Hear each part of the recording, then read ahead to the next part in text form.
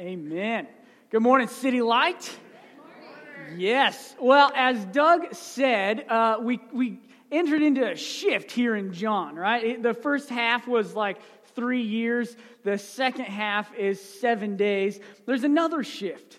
In the first half, Jesus, he keeps saying, "My hour has not yet come." He says over and over again.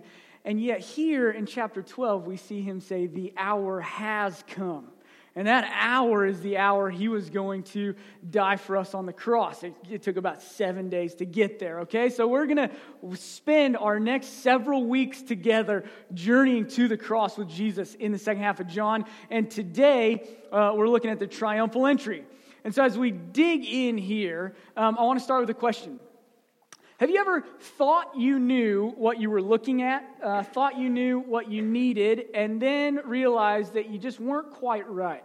Like the recipe called for sugar, but you added salt, right? Have you ever done this? I do this kind of thing. I'm the only one. All right, don't eat what I make, okay? This stuff happens to me actually quite often in maybe a sort of unique kind of way. You may have noticed, if you've been around City Light at all, that I have an identical twin brother, and he is part of our church. And so if you think, I thought I just saw Eric over there, but I see him over there, you're not crazy. Your eyes are okay. I just have a twin. And his hair's a little longer than mine right now, and his beard's a little shorter. But when those are in the right proportions, we look quite a bit alike, and we can be hard to tell apart.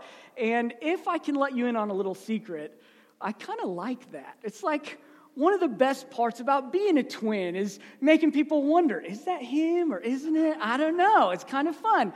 And so I'll tell you this story. We were at Thanksgiving. Yeah, everybody's looking for him. He's back there, all right? He's the best looking guy in the room. You can't miss him. So we were at Thanksgiving dinner one time with my family. My wife and kids were there. His wife and kids were there. And we showed up, and Aaron was wearing khaki shorts with an Iowa State Cyclones t-shirt. I was wearing khaki shorts with a San Francisco 49ers t-shirt. Now, those teams don't have the exact same colors, but the t-shirts were both shades of red with yellow writing. And our hair was the same, and our beards were the same. And needless to say, it was one of our more identical days, all right? And so we'd had lunch. We're now watching football in the living room, hanging out. And in walks my sister-in-law, Aaron's wife, Danielle, and she takes a seat right next to me and puts her hand on my knee and said something like, "Hey, babe, I just got the baby down for a nap." Now, it's very clear at this point she thinks I'm Aaron. And so I got to take advantage of that. And so I put my arm around her and said, "Good work, honey." To which she slapped my leg and started looking for Aaron, right? Now, some people think it'd be a challenge being married to a twin because of situations like that. But I think it's a blessing. Those women just get to see the face of the man they love twice as much as a normal person. All right? God is good. On that day, I got to get back on track. On that day, in that moment, Danielle thought she was talking to her husband.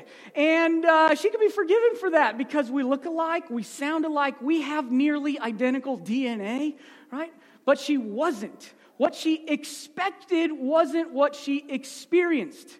Who she wanted wasn't who she got. And I think we're going to see that kind of a story play out today as we look at these crowds gather around and expect and desire and hope for a king. We see these great crowds welcoming Jesus, honoring Jesus as their king. But I think we'll see that Jesus wasn't the king that they, even though he was... I'm getting confused. He was the king that they experienced, but not the king that they expected. He was the king that they got, but he wasn't exactly the king that they wanted. Jesus was a different kind of king. And here's what we're going to look at today. 2 ways that Jesus was a different kind of king, all right? Jesus is the king on a donkey, and Jesus is the king who died, all right?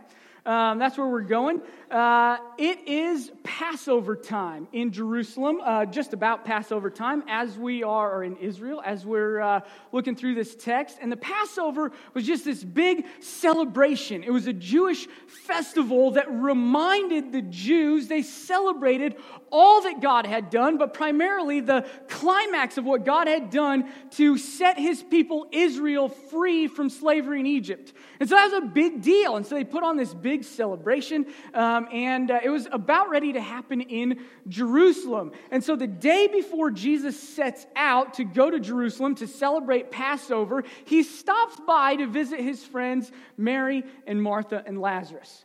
And he had dinner with them. And last week, Doug talked about what happened at that dinner inside the house. But there was also stuff happening outside the house. You see, these crowds were gathering because they had heard who was in there eating. They'd heard that this great teacher, this healer, this miracle worker, this Jesus, who was able to peer into a tomb full of dead bodies and call out, "Lazarus, come out." This guy had the audacity to speak to dead people and say, "Hey, stand up and come out of that tomb." That guy is eating in this house. And not only is he there, but this other guy who had been wrapped up in burial clothes, laid down in that tomb and left for dead, when he heard the voice of Jesus, this guy actually stands up and somehow waddled out of the tomb in those burial clothes. He obeyed Jesus' voice. And he traded those burial clothes for dinner clothes. And now that guy who shouted into the tomb and this guy who walked out of the tomb, they're both sitting there eating together. And the crowd is astonished.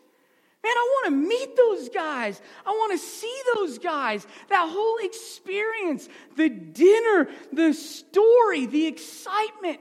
It had people in that crowd starting to believe Jesus might just be who he says he is. Jesus might just be the promised one, the Savior, the Messiah, the King. People started to give their hearts to Jesus. And so when they heard that Jesus was going to set out for Passover the next day, this crowd decided, we're going to throw a parade. All right, we're going to do this right. This is our king. We're going to celebrate his entrance into the capital. And so they grab palm branches and they start shaking the leaves. That may seem weird to us today, but you got to remember, back in these times, there were no Sharpies. There was no poster board, so you couldn't hail King Jesus and shake the sign. That didn't happen back then. And so they took palm branches with leaves and they'd shake those. And that was a sign of success and victory and pride and praise. And so they shook these leaves. And then there was no red carpet to be rolled out. And so they would take off their jackets or their tunics, like the robes, whatever they wore back then, and they would lay them down on the ground in front of Jesus so that their king could make his way to the capital without getting his feet dirty. And then they would shout and cheer. And this is what John says they shouted. "Hosanna! Blessed is he who comes in the name of the Lord, even the King of Israel." Now their cry is an almost exact repetition of Psalm 118, verse 25. Okay, that's what, let me read it to you. Psalm 118, verse 25 says, "Save us, we pray, O Lord." That little sentence there in Hebrew, the Old Testament was written in a language called Hebrew, and that little sentence there, "Save us, we pray, O Lord," in Hebrew sounds like Hosanna. So when they shouted Hosanna, if you wonder what that means, it comes from this sentence in Hebrew that means, "Save us, we pray, O Lord," or "Save us now, Lord." And so they're shouting, "Save us, we pray, O Lord, we pray, give us success. Blessed is he who comes in the name of the Lord." And so we see even from their cheers that the crowd is making a connection. They're saying if Jesus could call Lazarus out of the grave, if he could save Lazarus from his burial clothes, Jesus might just be the king that's promised who could do the same for us. And so they're expecting it. They're hoping for it. They're asking for it. They're praising Jesus for it. Hosanna, blessed is he who comes in the name of the Lord. They look at Jesus and they see their king. And it's about this point in the story where we begin to see the gap between what the crowds expected and what the crowds experienced. We see this gap between what the crowds wanted and what they got in their king. Because see, these crowds, they wanted an amazing king. They wanted a king who could lead the nation of Israel with insight and power. They wanted a king who fulfilled all the prophecies of the Old Testament about the coming king, or at least their favorite ones, right? They wanted a king who could lead them and defeat enemies, strong enemies like the Romans who were occupying and ruling them. And when they looked at Jesus, they saw what they thought was that kind of king who would do that kind of thing. They looked at him and they saw somebody who could make them great. Right? They saw Jesus who took one boy's sack lunch of 5 dinner rolls and 2 fish sticks, and he fed a multitude fish sandwiches. Right? Our Catholic friends would have rejoiced. It's like the first fish fry. Right? And they all celebrated it, and Jesus did it. If he could do that, if he could feed a multitude with just a boy's sack lunch, what other great things could he accomplish among us? I love the Catholics, by the way, all right? I feel like I just went somewhere I shouldn't have. Forgive me if I offended. Jesus could do great things among them, right? They looked at Jesus and saw a king who could defeat strong enemies. He had just days before called a dead man out of the tomb. He defeated even death itself. If Jesus could do that, what other enemies could he defeat? They wanted a king who would lead their nation with strength, who would put out the enemies that they had, the other nations, so that their nation, Israel, could be exalted and prosperous. They wanted a king like the other great kings of the earth. What they wanted isn't exactly what they got. Jesus was a different kind of king. And so let's dig back into how was Jesus different? We said first that Jesus was the king on a donkey. Okay, what does that mean? Why would he ride on a donkey? Well, imagine, put yourself in the picture, in the crowd at the triumphal entry. This is like the Macy's Thanksgiving Day parade, right? This is a big deal. Crowds have gathered for this. They're excited about this. They've got the branches waving, their coats on the floor. There's excitement and celebration and anticipation in the air because the king is coming. And then he comes, the one that they've been longing for and waiting for and looking for and hoping for and expecting. King Jesus, he shows up on a donkey. Right? It seems a little out of place. This is called the triumphal entry, in part because the crowds there expected success and victory and triumph. Their king was supposed to enter the capital in greatness. And yet, for all the pomp and circumstance, the whole procession is one man on a donkey. What's going on? It seems out of place. And if I put myself in their shoes, I got to believe there was at least somebody there thinking, this isn't what I expected. What I'm experiencing isn't meeting my expectations. This is supposed to be a great king. Here he is on a mule. Why would Jesus pick a donkey? Why would his triumphal entry happen on an animal like that? It's just not normal for a king. Kings ride, they travel in all kinds of ways. They ride on chariots. They have people carry them on thrones. They ride on white stallions prepared for war.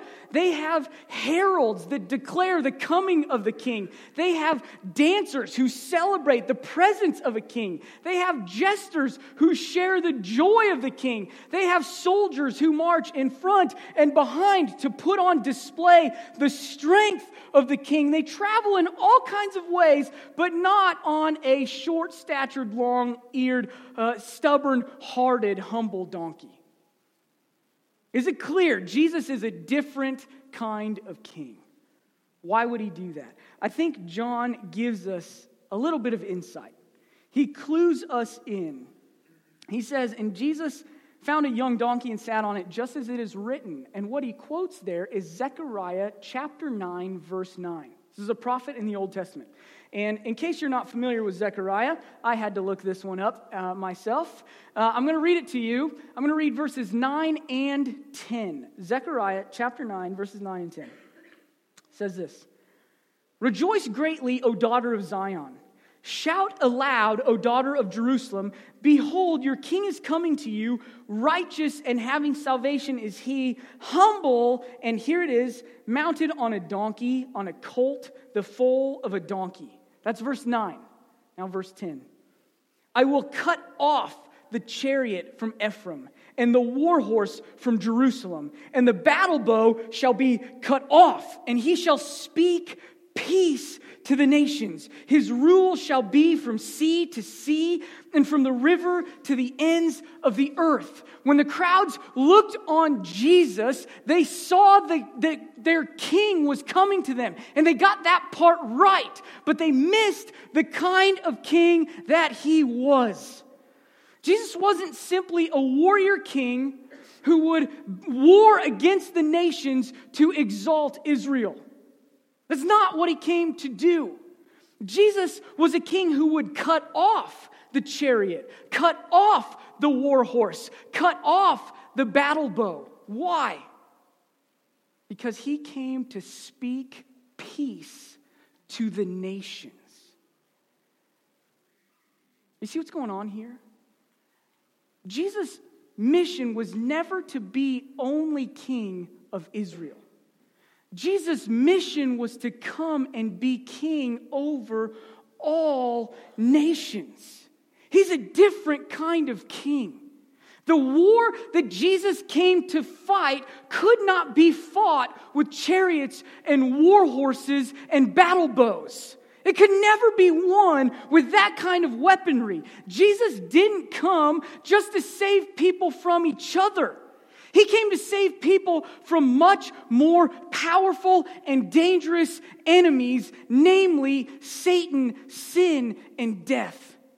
Those enemies cannot be defeated with a chariot and a war horse and a battle bow. Jesus came to do battle against something different than all the other kings. And by going to battle against those enemies, by defeating enemies like that, Jesus cuts off all need for a war horse and a chariot and a battle bow. By defeating enemies like that, Jesus speaks peace to the nations, from sea to sea, from the river to the ends of the earth.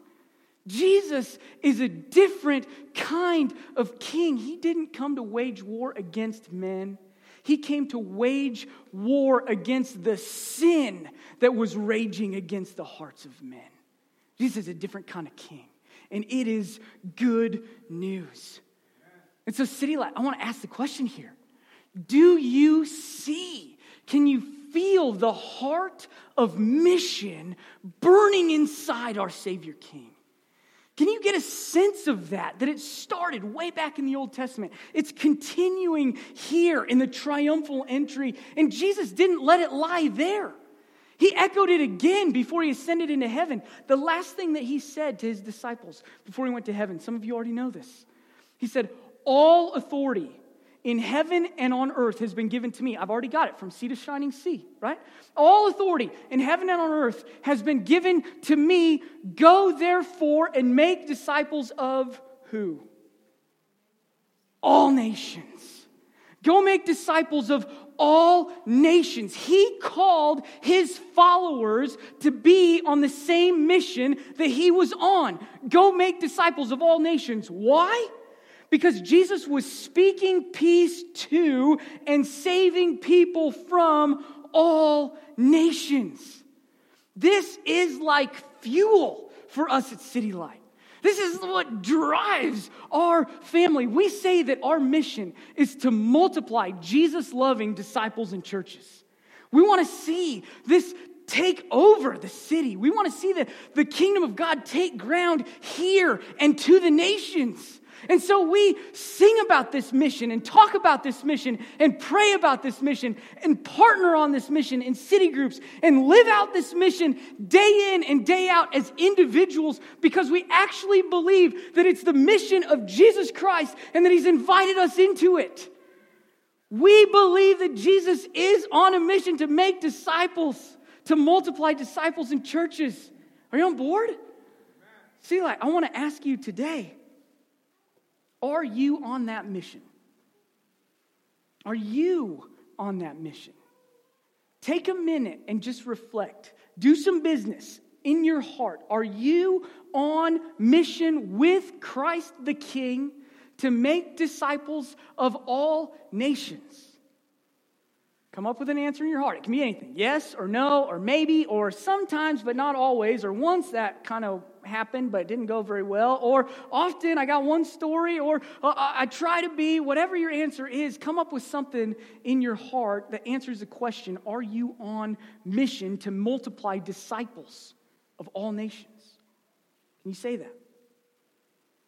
Let me encourage you. I love being a pastor at City Light Church, in part because when I get to ask these questions, I get to respond like this. I think our church has some great traction here. I'm just going to be honest. You have all invited people to prayer nights and to city groups and to Sunday gatherings like this. You all have prayed for people who don't know Jesus, that they might meet Jesus and find life in him. You have all served the city so that the city can see your good works and glorify our Father who is in heaven. And because of all of those things, living on the mission of Christ, you guys have supported short-term mission trips so that people from our church can go evangelize the nations. All of those things are living on mission, and because of it, disciples are getting multiplied. We've had to buy new chairs. You guys got to park across 2 highways to get a shuttle over here. That is God's grace. He is multiplying disciples. I just want to say today, would you keep going? Could we not lose sight that we don't come here just to sing and talk and have good coffee and donuts? We come here because our King Jesus is on a mission and he's calling us into that mission. And so would we keep going? And if you haven't been part of that mission, that's okay. There's no time like today to jump in. And so let's keep praying and pursuing and going after making disciples of all nations. Amen? Jesus is a different kind of king. He rode on a donkey because he's after a different kind of mission. His battle is not against the men and women of the nations. It is for the men and women of the nations. And we got to follow him in that. So Jesus is a different kind of king because he rode on a donkey. Spend the rest of our time looking at number 2. Jesus is a different kind of king because he is a king who died.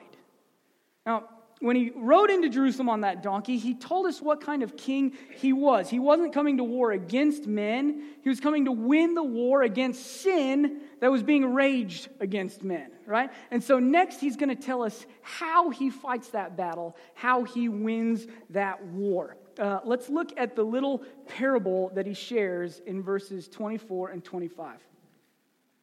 Jesus said, "Truly, truly, I say to you, unless a grain of wheat falls into the earth and dies, it remains alone.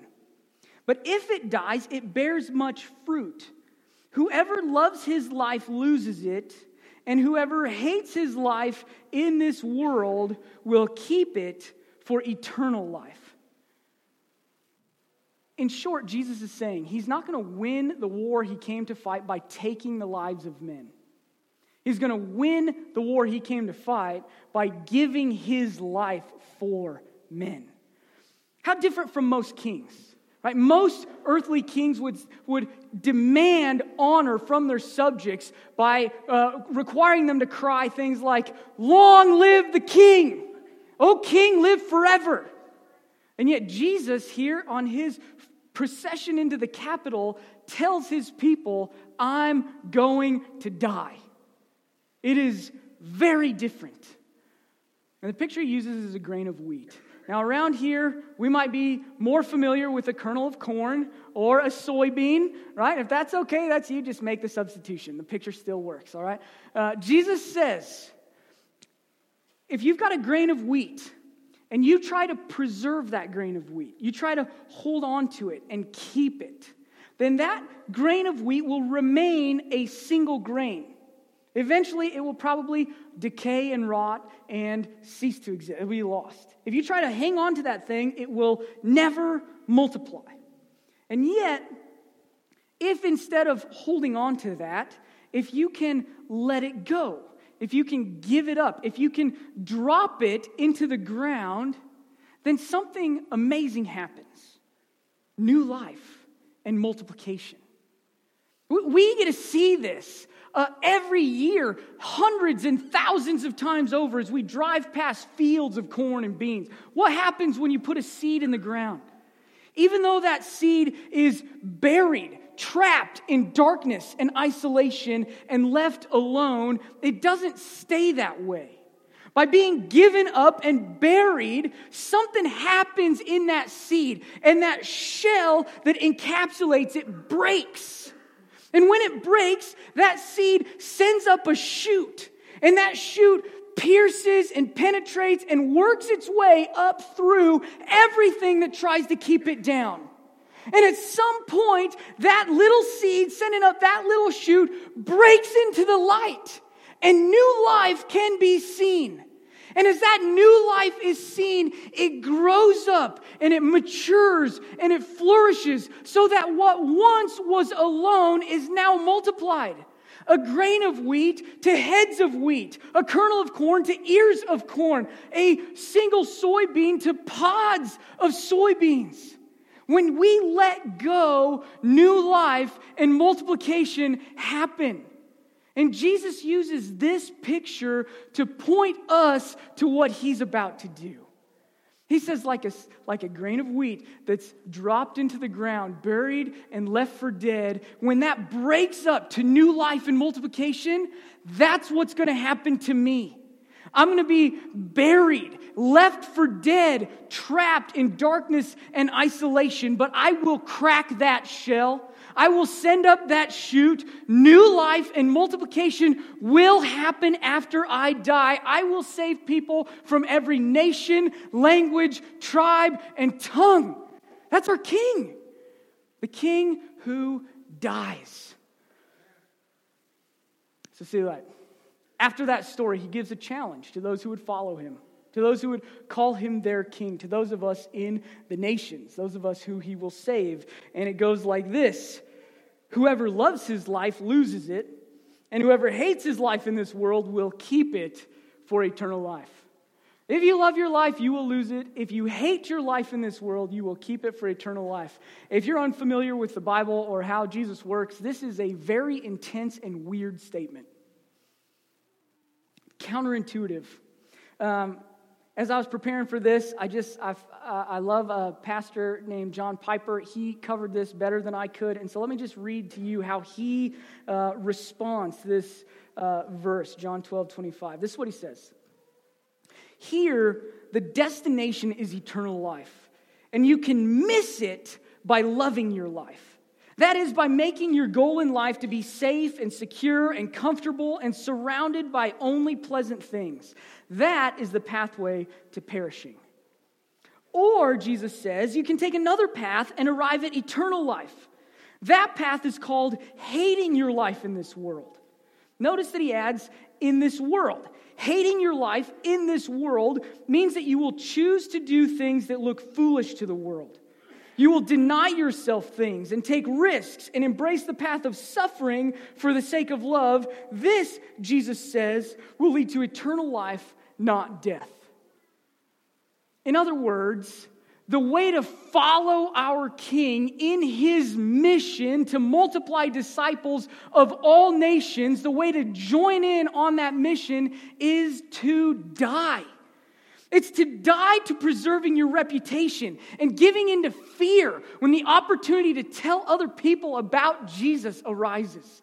It's to die to doing what is most comfortable when the opportunity to serve those in need comes up. It's to die to looking the other way when those around you are struggling and suffering. It's to die to living for little dreams like financial security and little goals like being able to tolerate people around you that you don't like or that aren't like you.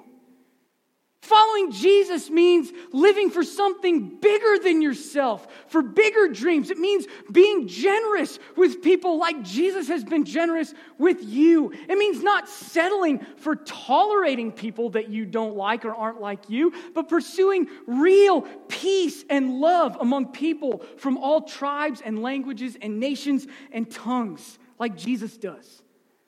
It means when you follow Jesus, this kind of death is not the end. Letting go of the life we know is not the end. It's only the beginning of new life, of eternal life, of experiencing the peace of Christ the King. And so I just want to end today. I'll end with this question. How do you need to respond to Jesus' challenge? To let go of this life so that we can embrace eternal life. To what do you need to die? Let me give you a couple examples of just people in our church and how they've done this, okay? One is, I'll start really kind of big and extreme, and then we'll narrow down. One example is Ken and Rochelle Johnson. Some of you guys know Ken and Rochelle. They helped start this church a couple years ago when we were getting started. Rochelle is a lifelong Council Bluffer or Council Bluffian. I don't know what it is. If somebody knows, you can tell me. She's from Council Bluffs all her life, okay? And Ken is not. Ken's from Japan by descent. He spent some of his life growing up in Japan. And if you know Ken, his heart was always for Japan, because he just had this burden that so few people in his home country knew Jesus as their king. And so they helped us start this church, and then shortly afterwards, they got an opportunity where a pastor in Japan needed somebody to fill in for a while, and Ken could do that. And so you know what they did? They sold a lot of their stuff. They gave away the rest of their stuff. They bought plane tickets for them and their kids, and they hugged their friends and family before they flew halfway around the world to share the good news of Jesus Christ with people they'd never met. Ken and Rochelle died to the comfort and security that they had in their life here so that they could see and experience and pursue new life and multiplication and disciples in a land that Rochelle had never known. And the best part of it all is it's really happening. These guys have story after story of people young and old that they've shared the good news of Jesus with, who've started to believe. And disciples are being made and multiplied in Japan because they died to their life here to go over there. It's an amazing story. And City Light, I hope it's not a unique one. And this is where it gets a little dangerous, but I want to make the call anyway. Theirs is an amazing story, but I hope it's not a unique one. I think it's awesome to support missionaries financially. We do that, and we're going to continue to do that, and I don't want to make light of it. That's amazing. And I think it's awesome to bring in missionaries from out there to come here so that we can hear stories of how God is moving out there. We do that, and we love it. We're going to keep doing it. That's great. I don't want to minimize it. But City Light, what would it be like to be a people who dream and pray and pursue the idea that we as a church might raise up and send out missionaries, even of people who are sitting in this room right now, who might give up their life and comfort and security living here to take the good news of King Jesus over there. Honestly, as I've been praying and preparing for this message, I've felt like I don't just want to make a call that says, good job, Ken and Rochelle. I feel like God actually might be doing something in the hearts of somebody in this room, calling you beyond what you know to see what he might do somewhere else. If that's you, can I just say you're not weird? God still does that kind of thing. He still calls people to the ends of the earth. And so if that's you right here and you're wrestling with it, would you just commit to talk to somebody about it? You can talk to me or Doug, talk to somebody in your city group, but would you just talk about it? Because we would love to pray and pursue what that might look like. That we could be a church that sends out missionaries to the ends of the earth. Okay? But I think if we're honest, most of us aren't going to be called to that. That's okay. It's no less of a calling to be called right here to Council Bluffs. This is part of the nations. And so let me give you one more story. We've got a growing and thriving city group, Bible study, campus ministry over at Iowa Western. And we're really excited about that. And I want to tell you a story. I didn't ask, so Bailey, I hope this is okay. I want to tell you a story I heard about just this last week at prayer night.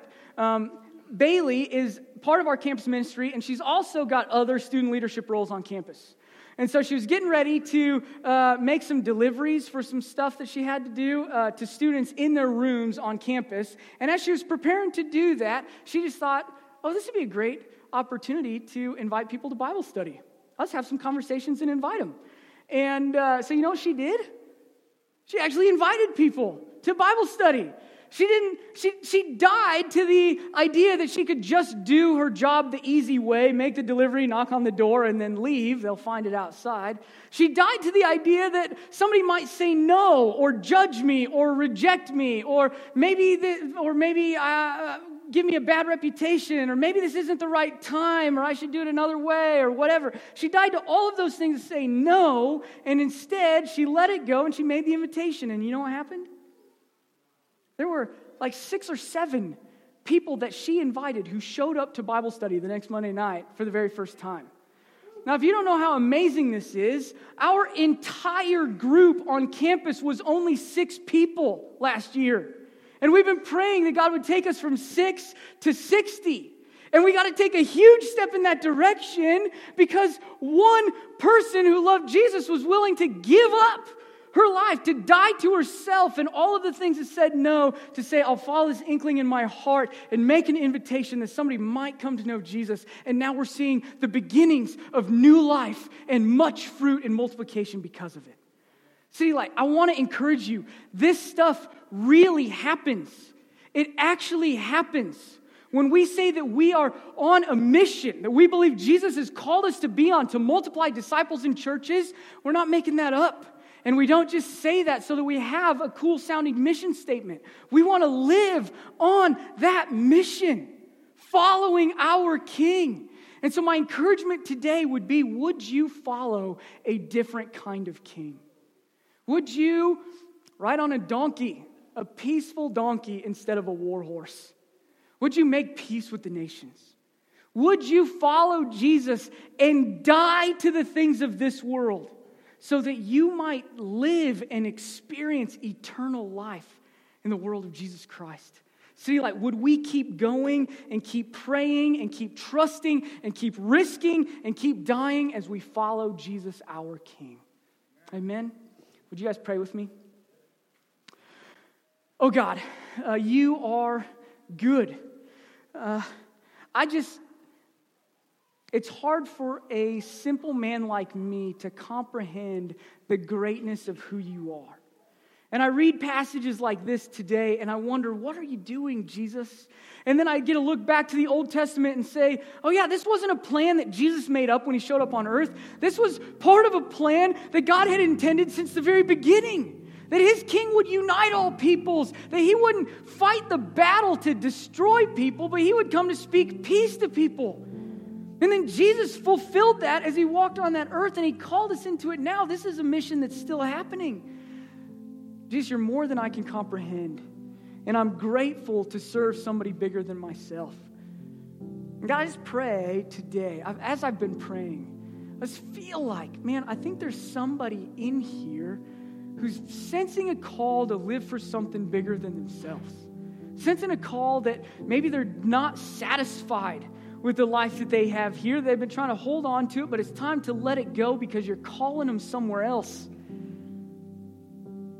God, if you're calling somebody here to do missions over there, God, would you speak peace to them right now? Would you encourage them?